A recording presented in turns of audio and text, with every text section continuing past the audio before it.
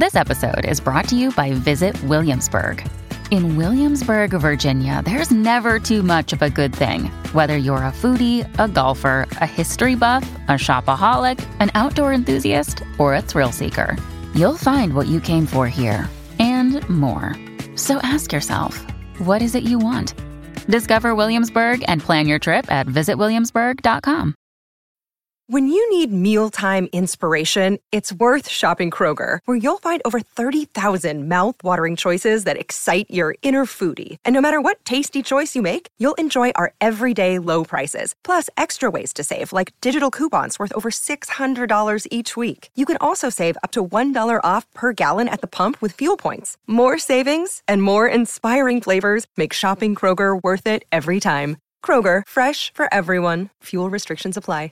This is Optimal Relationships Daily, episode 1240, Surviving Valentine's Day, and The Gift of Pain, both by Rosalind Palmer of rosalindpalmer.com. Hello, everybody, and welcome to ORD.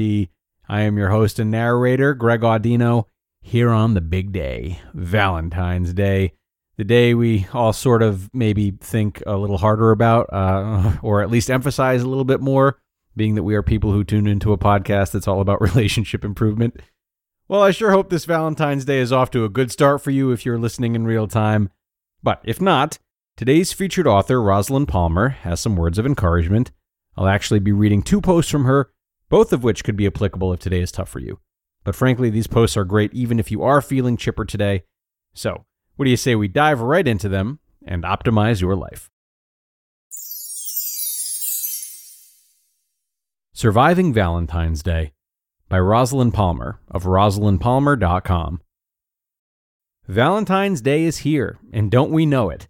Our inboxes are pinging with special offers and romantic break ideas, adverts are telling us where to go for a lovely meal for 2, and supermarkets look like festivals of flowers. But what if you're single or in an unhappy relationship? This kind of intense focus on love and romance can sometimes serve to make you feel even worse. So, short of turning off all your technology for the day, what can you do about it? Well, the most important way to either fully enjoy or survive Valentine's Day is to realize that the most important relationship you have is with yourself. What we really crave in a relationship of any kind is intimacy, and this starts with into me see.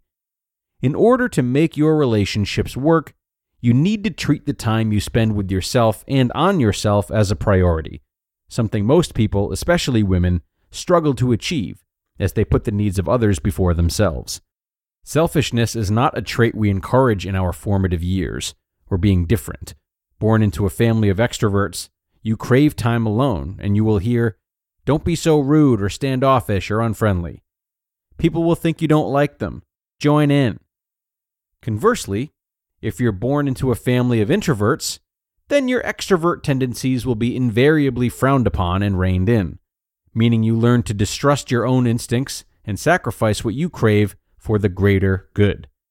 In my profession, I treat many people, especially women, who may be in long-term relationships and are still unhappy, lonely, and unfulfilled, craving intimacy, craving some time for themselves, especially if they're baby boomers and maybe in a sandwich of trying to meet the needs of growing children, aging parents, and increasingly grandchildren. Oh, plus their own jobs, relationships, and personal development. Hardly surprising that there's little left for your partner, and even less for yourself. So remember, on an airplane, you're told to fit your own oxygen mask before your children's. And this is a good concept to apply in life too. This little exercise is drilled into you each time you fly, as it is contrary to human nature to look out for your dependents first. So if Valentine's Day is getting you down, here's my survival guide, which cheerily spells Valentine's. V. Value yourself. Give yourself care and nurture. Your health is paramount, physically, emotionally, and spiritually. A. Accept yourself for who you are. Rejoice in your own unique qualities. Be grateful for all the things in your life. It's a good idea to keep a gratitude journal. L. Learn to let go.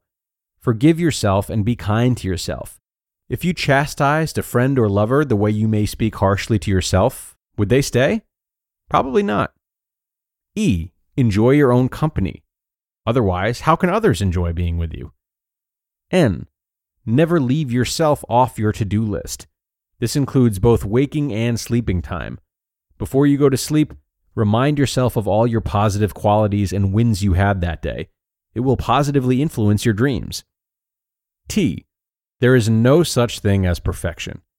Perfect people in magazines are airbrushed. Perfection is unattainable, like a finish ribbon that moves away all the time. As such, it is the lowest quality of all. I've got this. Say this to yourself every day. You are enough, and all you need is already within you. Start to hear a new and encouraging voice that supports you. N. Never say never. Even if you've been hurt in the past, you can still find someone who loves and values you for who you are. But first, you must do this for yourself. E.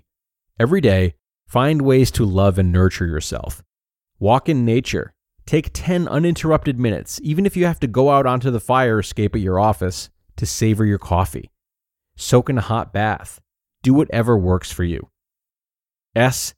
Say no to others and to overwhelming demands on you and your time. And always remember to fit your own oxygen mask first. The Gift of Pain by Rosalind Palmer of rosalindpalmer.com. Recently, while loading the car before a long drive, I leaned across the back seat to grab something, and my back spasmed into pain. I then endured an agonizing 3-hour drive and several days of pain and immobility before a combination of acupuncture in Newark, massage, deep heat pads, and gentle yoga resolved it. I only got through the job of emceeing the Nottingham Digital Summit in the midst of this with a combination of painkillers. Yet, even when it was at its worst, I had to remind myself that physical pain is a good thing. What? You cry? Are you saying no pain, no gain? Well, not exactly. When we feel pain, our first impulse is to get rid of it. This is understandable, as the subconscious is wired at a survival level to move us away from pain and towards pleasure. But in our hurry to medicate the pain away, we often fail to heed our body. Pain can be its way of telling us that there's a problem that needs to be addressed. For example, a headache is often our body's way of telling us that we are dehydrated or hungry, or stressed, as it can be an emotional issue and again, a warning. Perhaps you need to create more balance, more rest, and stop doing things that are hurting you. Ignoring the warnings of physical and emotional pain, or immediately numbing them, is not always the right thing to do. For many years, I worked at an international charity, the Leprosy Mission.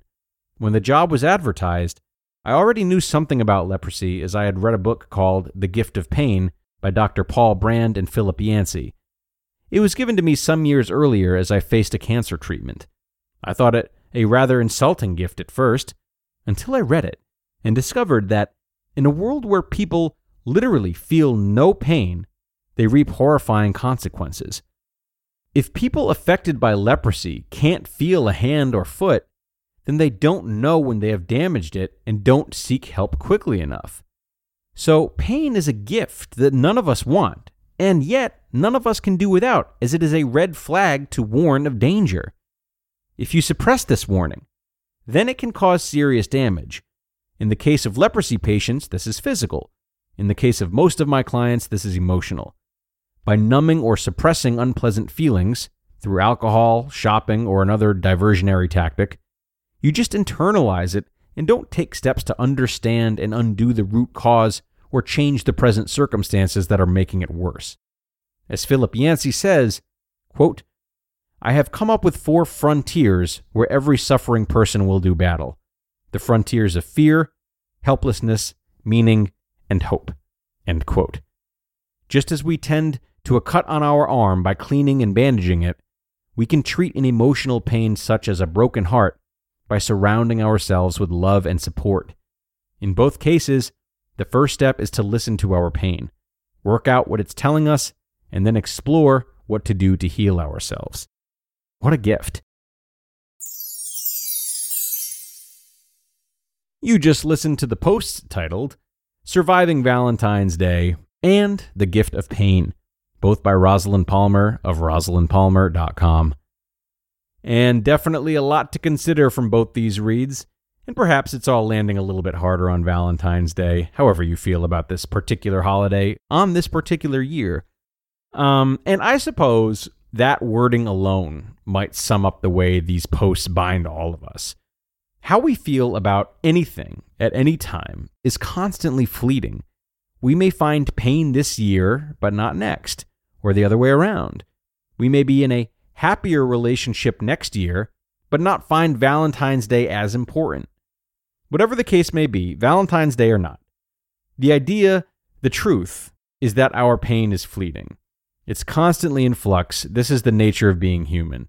This is one of the many things that we all have in common, and this is one means of keeping perspective when we feel as though our pain is too much to bear. Whether or not you're working on trying to fix a pain point of yours, having that pain in the first place is not wrong, it's not unnatural, and it is certainly not free of things to be grateful for, past, present, or future, because just like there's no light without darkness, there is no joy without pain. Hopefully that's not too much. Hopefully that uplifts you today, if uplifting feels good for you. Whatever the case may be, I wish you all luck today, and I'm reminding you that you are all my Valentines, that is for sure. So have a happy Valentine's Day once more, everyone, and be sure to come back tomorrow for another post on ORD. That's where your optimal life awaits.